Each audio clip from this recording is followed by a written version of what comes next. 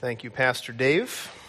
As he alluded to, we've spent 2.5 months in the book of Ephesians, and today we come to the end, and our topic is spiritual warfare. To that end, can we pray before we look at God's Word? Father God, thank you so much for this morning. Thank you for the declarations of new life, of what you've been doing in the hearts and minds of our teenagers, Lord. Father, thank you for your word and how you've been stirring us up over the last couple months and how you've been preparing us to go out and engage in the spread of your gospel, Lord. And today, soberly, we realize that there is an enemy who comes against us. And so as we look at your word this morning, Father, I pray that you would soften hearts, that you would wake us up, Lord, that we would be alert to the reality of the world that we live in. So I ask that your words would come today. We ask that in Jesus' name. Amen. One of my favorite movies of 1998, which should have won Best Picture that year, was the film entitled Saving Private Ryan. That movie tells the story of a survivor of World War II whom a platoon of men rescued. They were ordered to undertake this mission because the Army discovered that Private Ryan was one of 4 brothers who fought in the war and the only one not to perish when the Allies retook Europe. They wanted to spare his mother the grief of losing all of her sons. The movie starred Tom Hanks and was directed by Steven Spielberg. Hanks, who was the captain of the rescuing platoon, and all his men risked their lives by going behind enemy lines for this mission. Nearly all the men died, ironically, except for Private Ryan. It's a tremendous story about heroism and sacrifice. But the interesting about this movie is, while the narrative is compelling, the aspect that drew the most initial attention was the film's opening 20 minutes. It was here that Spielberg very realistically depicted the battle for Normandy Beach, or D-Day as it is commonly known.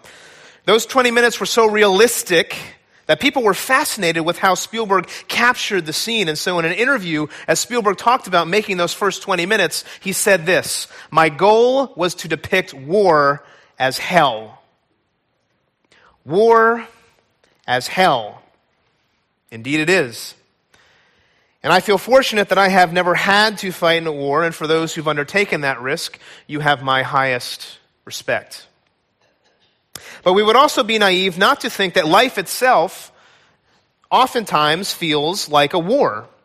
Sometimes tragedy strikes our lives, and it can feel like we're literally walking through hell, or more precise to this illustration, like we're storming Normandy Beach, and the bullets are flying all around us, maybe even watching our friends get taken out. And there's a reason for that, because we live in a world after the fall. We live in a world that is at war. And we live in a world that is not as it should be. We live in a world with an unseen enemy. And we are unsettled by the reality of evil, and yet most of us don't know what to make of evil. In fact, to that point, journalist Scott Simon published an article on NPR, National Public Radio, this past April.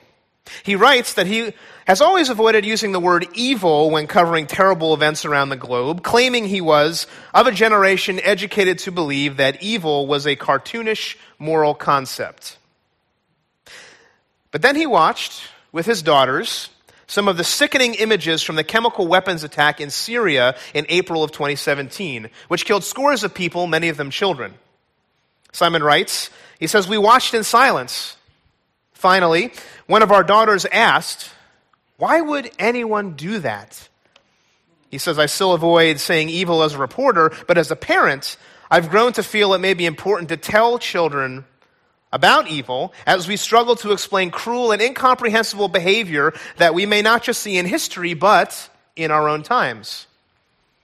Simon then recalls an interview he did about the genocide in the African country of Rwanda, an interview he did with Romeo Dallaire, who commanded the UN peacekeeping forces there in 1993 and 1994, where more than 800,000 Tutsi Rwandans were slaughtered in just over 3 months. And this is what he says. He says, "Dallaire said that what happened made him believe in evil, and even a force he called the devil. I've negotiated with him," he told us, "shaken his hand. Yes, there is no doubt in my mind, and the expression of evil to me is through the devil, and the devil is at work possessing human beings and turning them into machines of destruction." That is such an interesting statement. Because Romeo Dallaire stated that after witnessing one of the greatest atrocities in modern history, he believed the devil had a part to play in it.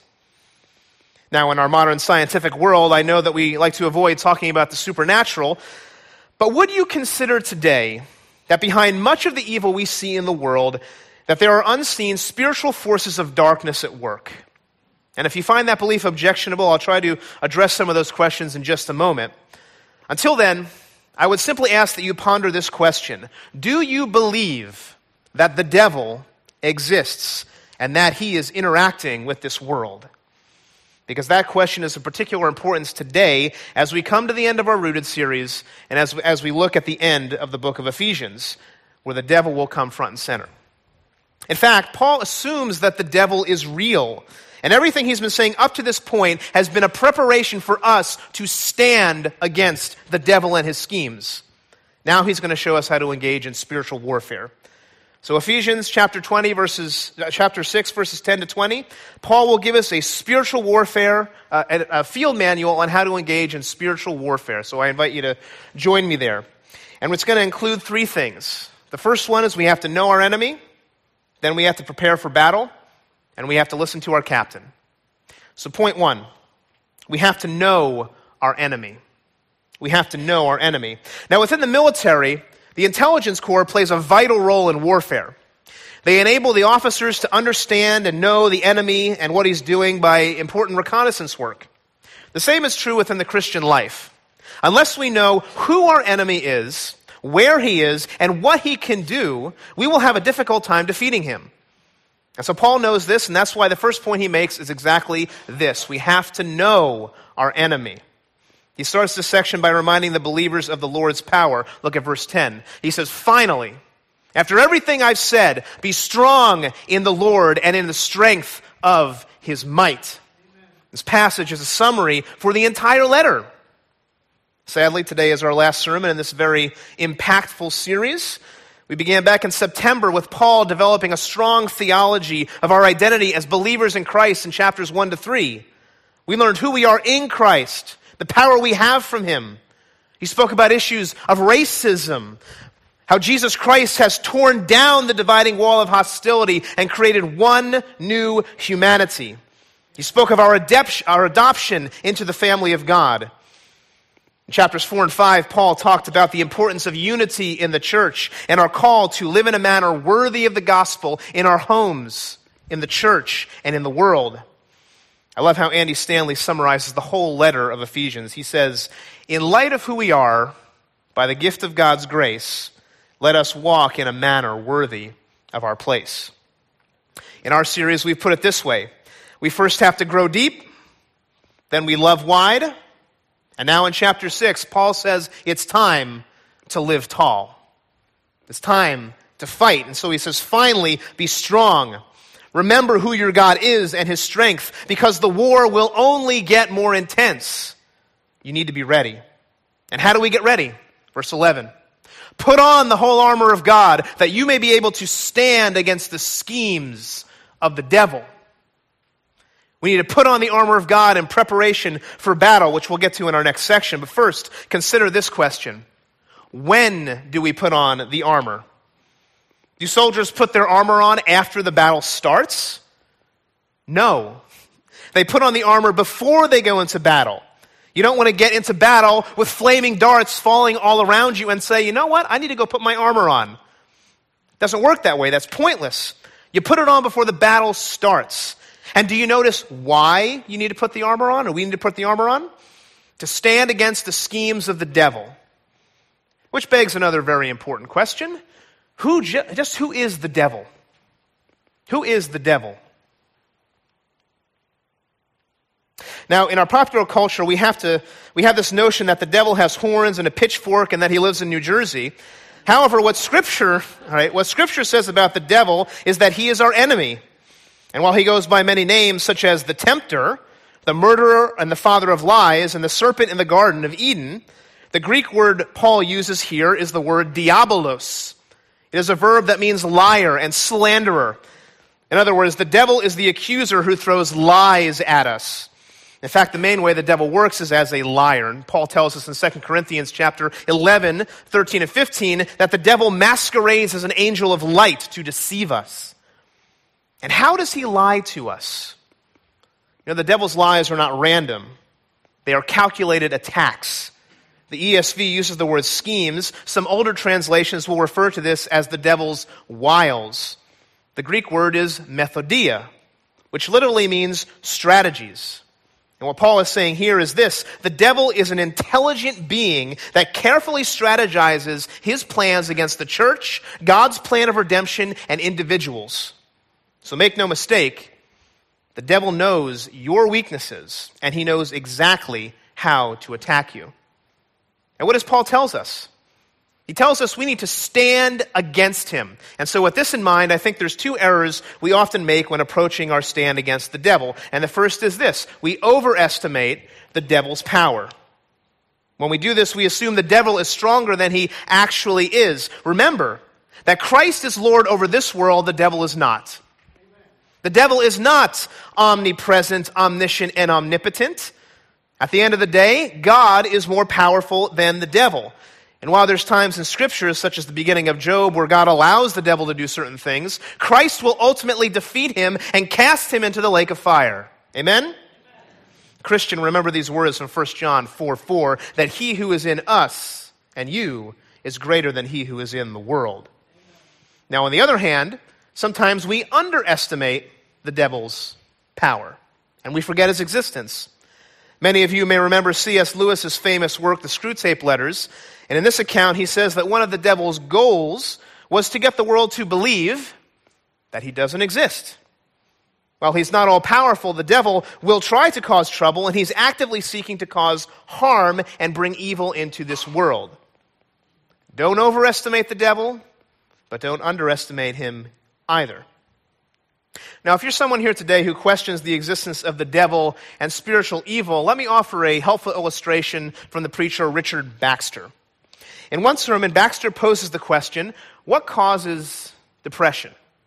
What causes depression? And he cites four possibilities. First, he says there could be a physical ailment that is troubling the patient. Second, he says there could be a psychological issue that is going on and needs to be treated. Mental illness is a big deal. It's a big deal. In fact, there's a coalition being developed in Berners Township to help combat this issue. Third, he says, there could be a moral dimension to depression. In other words, someone may have guilt from an action that is causing them to be depressed. But finally, he says there could be a demonic influence that is causing depression. Now, if you're skeptical about that last point, I would note that there are secular psychiatrists who have gone on record expressing sentiments that some spiritual force may be at work when it comes to depression at times. And so what Baxter was getting at here, he was trying to establish a balanced view of the devil's influence, and this was his point, that some Christians will attribute so much to the devil, in other words, the devil's just attacking me all the time, that they underestimate the other parts or underemphasize them. Or if you think the devil has nothing to do with it, you're going to miss a very, very important point if that's actually what is going on. We underestimate and we overestimate the devil. And both errors are part of the devil's schemes. In this war, it is crucial that we understand the weapons of the enemy so we are not surprised. Tim Keller puts it this way. He says, both errors equally please the devil because you are not able to see everything he is throwing at you. In other words, just as Baxter suggested, we have to understand the various things Satan uses to harm us, which goes beyond the unseen spiritual reality. We must have a balanced approach if we're to understand what is truly happening, because the devil knows how to attack us, and we need to be ready. But the devil is not alone in his attacks. He has an army at his command to attack us. Look at verse 12. For we do not wrestle against flesh and blood, but against the rulers, against the authorities, against the cosmic powers over this present darkness, and against the spiritual forces of evil in the heavenly places. What in the world is Paul talking about here? Who are these rulers and authorities? Now, while it may sound weird to some, I would suggest these are demonic creatures aiding Satan in his attack against believers. There's two things I want you to notice. First, our battle is not solely against flesh and blood. That word wrestle that he uses there literally means struggle.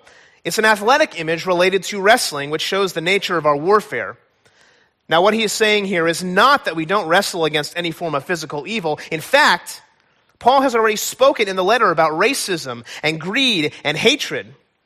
What he is saying here is that there is something behind the flesh and blood evil in our world. And so secondly, there are spiritual forces behind evil in this world. That's what he's referring to when it comes to rulers and authorities and cosmic powers. Now, some people, I think, take this too far. I'm not really sure we can say that there's a spirit of greed outside of San Francisco because the gold rush happened there, or there's a spirit of materialism in Manhattan because Wall Street exists. It could just be human depravity, so I'm not so sure. But I do think that spiritual forces are real and that we need to be attuned to them. And the good news of the gospel is this, that we don't need to be afraid, that God is greater than the devil. We are called to fear God, not these spiritual forces of evil. And so as we close this section, I do want to emphasize again what Jesus himself said in John 8:44, that Satan was a murderer from the beginning and does not stand in the truth because there is no truth in him. When he lies, he speaks out of his own character, for he is a liar and the father of lies. The devil is a liar. And he has legions of liars at his command. And this is how it works. Our hearts and minds are like the strings on a piano. The devil knows where we are weak, and he stimulates the thoughts inside of us through lies. He knows the right keys to press and which heartstrings to vibrate. And here's the reality you have to recognize. The devil can't make a good person bad, but he can make a flawed person worse. And he does this by knowing how to play the strings of our heart, because the devil is a liar. In his book, Precious Remedies Against Satan's Devices, Thomas Brooks outlines two primary ways the devil lies to us. The first is this: the devil lies through temptation. When we are tempted to sin, Satan attempts to hide the reality of God's holiness. Here, Brooks says, are some of the ways this can play out. See if you resonate with this. He says, Satan shows us the bait and hides the hook. In other words, he causes us to focus on short-term pleasure, and he hides the long-term pain of our choices. He makes us bitter over suffering. When that happens, we start to believe this lie: I've suffered, so I deserve this. Satan shows Christians how bad people have great lives, and so we start to believe the lie that we should do bad things too, because that's how you get ahead. Now, the second way that the devil lies to us is through accusation. When Satan accuses us, he hides the reality of God's grace, his mercy, and love. In this attack, Satan wants us to see God as judge, as a judge who wants to condemn us. And here's how this plays out. He causes us to look more at our sin than at our Savior. I think we know this reality. In fact, when you get one criticism, don't you focus more on criticism than complaints? In fact, if you get one criticism, oftentimes we need 4 to 5 compliments to make us feel, forgetting the criticism. And every time we look at sin, we need 4 to 5 looks at our Savior. He also says he causes us to obsess over past sins that have done damage and can't be undone. He says Satan causes Christians to believe that all our struggles are God punishing us. Can you resonate with any of these? And church, don't you see what the devil is doing? What the devil does is that he tempts us to engage in harmful behavior that won't satisfy us, and then he comes behind us, accusing and condemning us for the very behavior he tempted us to do in the first place. Really?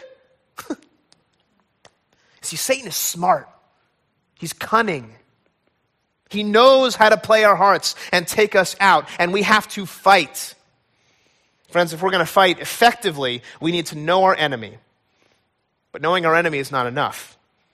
We need to take that knowledge and prepare for battle. And that's our second point. Prepare for battle. Now, Paul moves into a discussion about our defensive and offensive capabilities. Before he does that, he exhorts us one more time to be prepared. Look at verse 13. He says, "Therefore, take up the whole armor of God, that you may be able to withstand in the evil day, and having done all, to stand firm." Friends, we've already learned that we have an enemy who is strategically trying to take us out, and we need to fight back. What does Paul say to the Ephesians? He says, take up the whole armor of God. And take up here is an imperative verb that is frequently used in connection with bringing up weapons. And what Paul's getting at here is this. He says, don't sit back and relax. Arm yourselves for battle. But here's the problem with most of us, including myself. We allow ourselves to be lulled into a false sense of security. With everything that's going on in our lives, we don't expect an attack, and then it comes. And then we're off balance. Have you ever had somebody push you when you're off balance? How easy is it to actually stand firm? It's not very easy. And this is how it plays out spiritually. When we're off balance and not alert and standing firm, we have no prayer life. Our understanding of the Bible is superficial. We have minimal church involvement, and when we do come, we have a need for inspiration, not growing deeper. We're like the Hessians before George Washington's attack in the American Revolution. Do you know this bit of New Jersey history? There's a park named Washington Crossing State Park, which is where George Washington crossed over the Delaware to defeat the group of German missionaries that were working for the British called the Hessians, who were asleep on Christmas Day, because they thought there is absolutely no way that George Washington will attack us on Christmas Day. And then he did, and he routed them, and it was a turning point in the war. Some of us live our Christian lives like the Hessians. And when the arrows start flying, we're not prepared. And we're off balance, and we can't stand firm. And what Paul is saying is this: even though you may not feel like you're under attack right now, one day it will come. You need to be ready when you are not under attack for when you will be. So get ready. And how do we get ready? We put on the armor. And so Paul lists 6 crucial pieces of armor that the Christian needs to wear. Let's look at them individually. Verse 14, he says, standing firm, having fastened on the belt of truth. This is already the 4th occurrence of this verb stand in this passage, which is emphasizing the goal of our struggle. It means that we need to be both defensive and offensive. And Paul says when the attack comes, stand and fight. How? Well, we have to put on the belt of truth around our waist. Now, the belt of truth is the thing that holds all the other pieces together, particularly because it is underneath the rest of the armor. It was actually a leather belt that had armor strappings that would go down and protect the thighs, so that when arrows came, you wouldn't get the arrows in your thighs. And it also slips underneath all the rest of the armor because truth is the key to everything. If we don't have the truth, we don't have anything. That's why Paul spent so much time talking about our hope, our inheritance, and our blessings that we have through our identity in Christ. The truth needs to be deep down in our hearts, not just in our heads. That is why he writes to the church in Colossae, let the word of Christ dwell in you richly, teaching and admonishing one another with all wisdom, and singing psalms and hymns and spiritual songs with thankfulness in your hearts to God. So when we're strapping on the belt of truth for us means knowing the Word of God and letting it dwell in our hearts richly. Truth is what holds everything together. Now the next 2 items build upon that and are necessary for routine mission. But even if you don't encounter battle, look at verse 14. He says, and having put on the breastplate of righteousness, and as shoes for your feet, having put on the readiness given by the gospel of peace. Do you know how important a good pair of shoes are if you want to move fast? Right? Try staying balanced during an athletic workout if your shoes are not good. Likewise, good shoes are important if you want to be agile on the field of battle. And so the Roman soldier shoes were actually half boots that looked kind of like sandals that were strapped on there, and they had spikes on the bottom of them so the soldier could move quickly. And notice how the shoes are linked to the gospel of peace, because there is nothing that Satan hates more than the spread of the gospel. And the breastplate is important because it protects what? the heart, right? Because, I can take an arrow in my leg, or in my arm, or in my foot, and live, but if I take an arrow in my heart, most likely, I'm going to die. And truthfully, apart from Christ's righteousness imputed to me, I would be destined for death. The breastplate protects the heart. And the principle that Paul is getting at here is this: practicing sin and disregarding God's call for purity leaves us open to fatal wounds from the evil one. So now, while the first three items are crucial, the fiery darts of the arrow of the enemy start coming, flying, and you definitely want the next two items. Verse 16, he says, "In all circumstances, take up the shield of faith, with which you can extinguish all the flaming darts of the evil one, and take the helmet of salvation." Now that phrase, "take up," is now in the active voice, which means literally, it's time to fight. The shield of faith, to me, was one of the most intriguing pieces of armor because it's not the type of shield I pictured. Many Roman soldiers will walk around with round shields as they're ready for battle, but the word that Paul uses here is different. It's the Greek word scudum, which referred to a large rectangular shield that the soldier could crouch under to protect them from the fiery arrows. The outer coating of the shield was made of a material that would actually extinguish the arrows that were fired. Even more interesting, these shields were often carried by a legion of foot soldiers, as you can see here, as they were locked together to protect the group from attack. That's what Paul is getting at here is this: faith is trusting God's power and assurance of our identity in Christ. And when Satan's attacks come, we raise up the shield of faith, which Paul's already established earlier in this letter, and extinguish those flaming arrows. And in the church, we help our brothers and sisters do this as well. Now, the image of flaming arrows would have been a well-known one in the ancient world. Armies were always trying to devise ways to ignite arrows to launch at their enemies. What are the flaming darts that the devil shoots at us? Well, in his book, By Grace Alone, Sinclair Ferguson identifies 4 major fiery darts that Satan uses to unsettle believers and rob them of their assurance and peace in the gospel. Fiery dart 1. God is against you, Satan says. He is not really for you. How can you believe he is for you when you see all the things that are happening in your life? Have you ever had that one? Fiery dart 2. I have accusations I will bring against you because of your sins, Satan argues. What can you say in defense? Nothing. Fiery dart 3. How can you say you are forgiven? You can't say you're forgiven because there is a payback day coming, a condemnation day. Satan insinuates, how will you defend yourself then?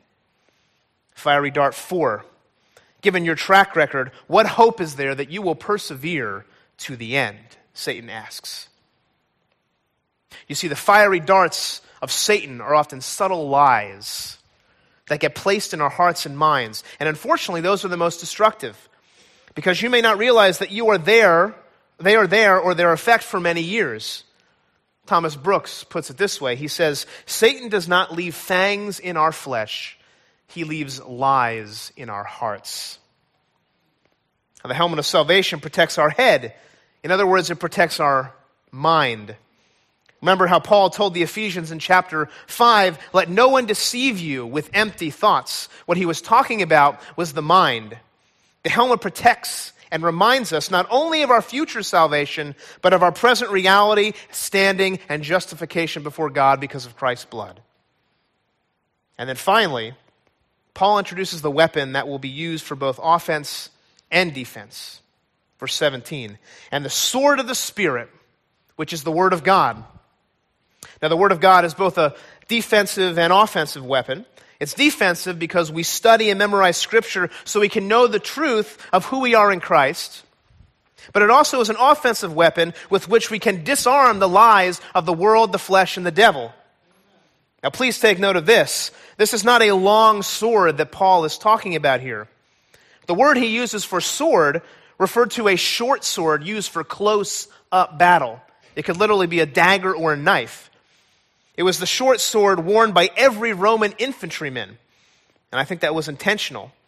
Because with a long sword, you can keep your enemies far away. But with a short sword, your enemy gets up close. And literally, you have to fight in hand-to-hand combat where you can smell their sweat.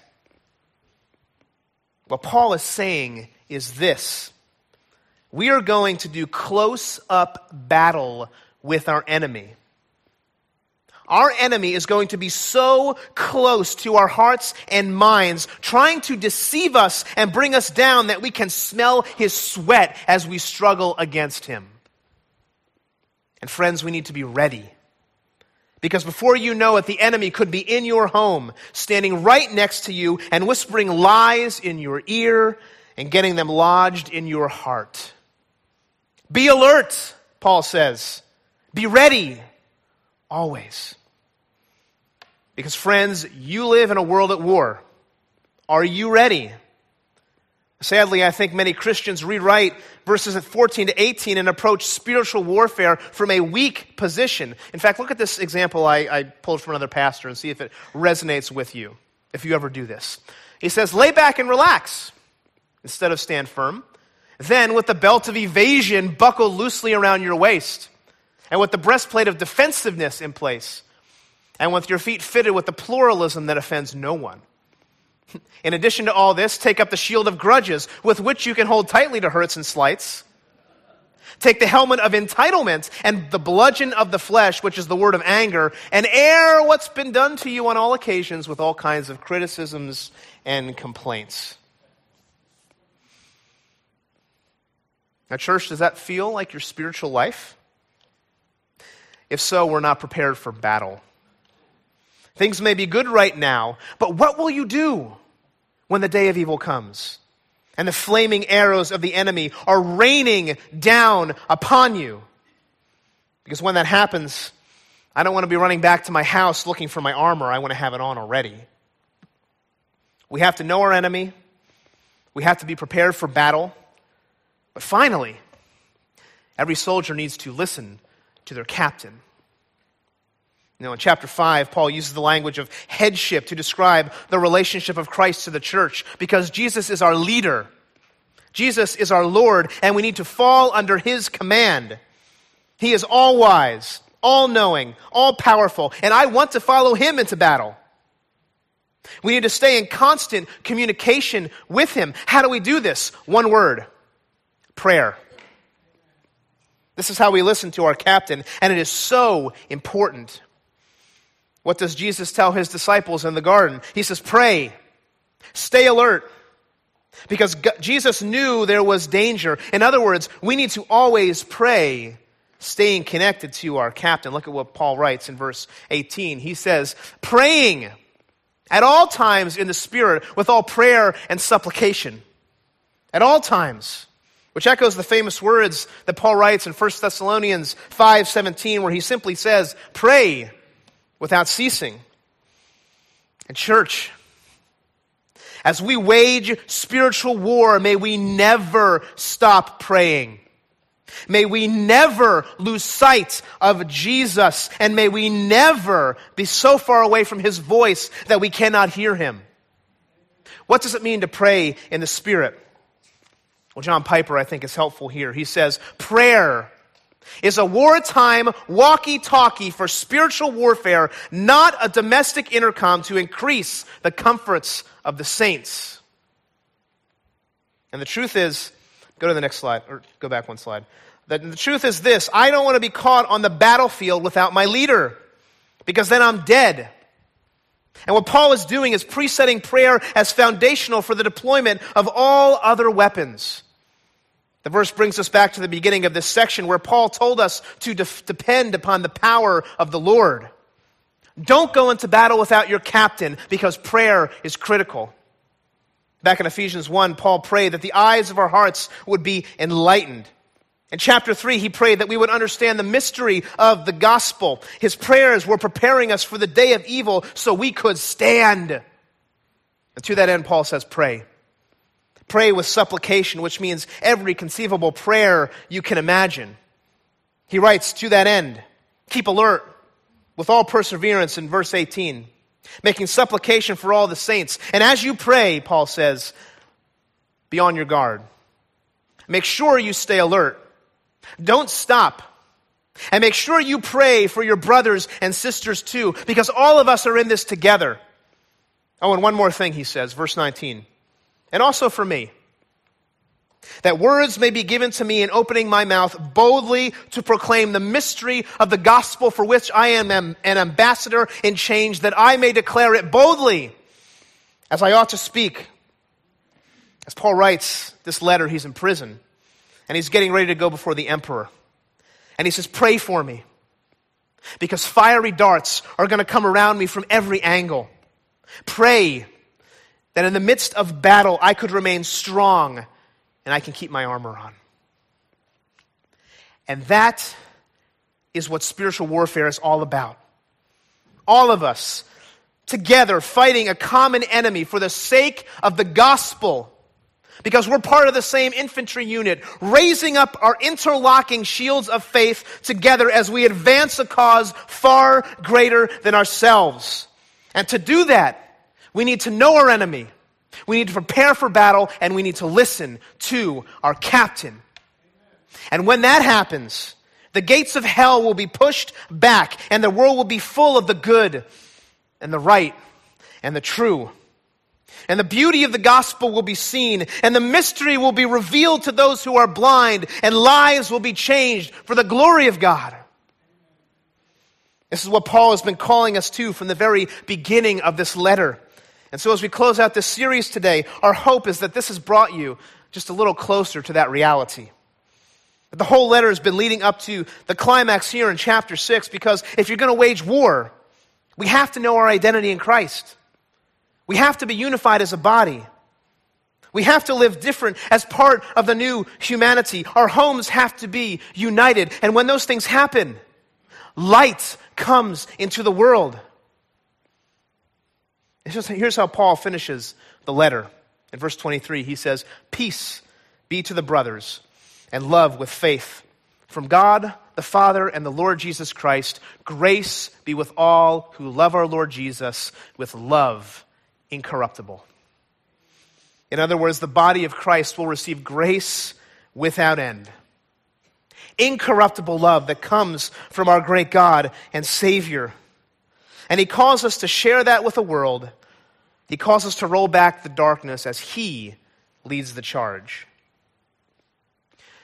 You know, there's one interesting point that I didn't mention about Ephesians 6. Go to the last slide, please. The very, very last slide. A lot of people think that the armor of God is an image of a Roman soldier.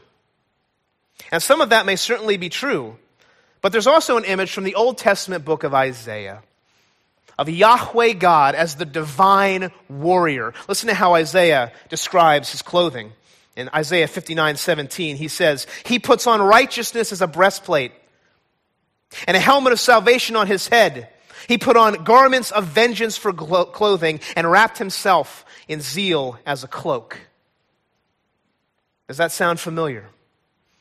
Because in the Old Testament, Yahweh God was a covenant-keeping God of Israel who fought for them and protected them. And in the New Testament, he's still a covenant-keeping God. And he fulfilled his promise by sending his Son.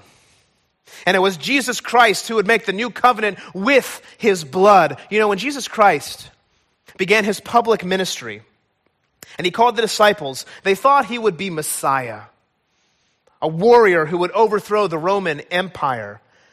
And Jesus said, no. No, my kingdom is not of this world. I will overthrow the enemy, not with a sword, but with a cross. Because the cross is a far more powerful weapon than anything we can imagine. Is that not true, church? And Jesus Christ, the divine warrior, will one day return, as John saw in Revelation 19, as the rider on the white horse, his eyes blazing with fire, clothed for battle in blood-dipped garments, and with a sharp sword piercing from his mouth. And he comes to wage war against our enemy Satan, and he will vanquish him once and for all by crushing him underneath his feet and casting him into the lake of fire where he belongs. Amen. Jesus Christ is King of Kings and Lord of Lords, the divine warrior, our rescuer, and the true hero of our story. You know, I think the image of Jesus as the divine warrior and rescuer resonates today with us, particularly because we have a fascination with superheroes. In fact, this weekend, the latest superhero film was released. It was a film called Justice League. The movie unites DC Comics' Batman and Wonder Woman and Superman, as well as a host of other heroes. The premise, of course, is that some evil force is threatening Earth, and these heroes must unite to stop it. But here is what I found most fascinating about the film's release. Ben Affleck, who plays Batman in the film, was interviewed and asked about the appeal of superheroes in 2017. And this is what he said. He said, there's a lot of stuff going on in this world, from natural to man-made disasters, and it's really scary. And part of the appeal of this genre is wish fulfillment. Listen to what he says next. He says, wouldn't it be nice if there was somebody who can save us from all this?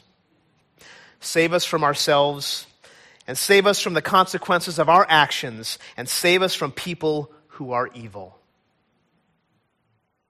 And to that, Ben, I say, there is. And his question uncovers the longing of every human heart. And every superhero movie is an echo of the reality that we are in a spiritual war, and there is a hero who can save us from it all. Do you believe that, church? It's time to fight with the strength that comes from our great God and Savior as we know our enemy, as we prepare for battle, and as we listen to our captain and follow him into battle now and forever. Worship team, would you come? And as they come, let me close with the words of this very famous hymn. It goes like this. Onward, Christian soldiers, marching as to war, with the cross of Jesus going on before. Christ the royal master leads against the foe. Forward into battle, see his banners go. Onward, Christian soldiers, marching as to war, with the cross of Jesus going on before. At the sign of triumph, Satan's host doth flee. On then, Christian soldiers, on to victory. Hell's foundations quiver at the shout of praise. Brothers and sisters, lift your voices, let your anthems raise. Crowns and thrones may perish, kingdoms rise and wane, but the church of Jesus constant will remain. Gates of hell can never against the church prevail. We have Christ's own promise, and that cannot fail. Onward, Christian soldiers, marching as to war, with the cross of Jesus going on before. Amen?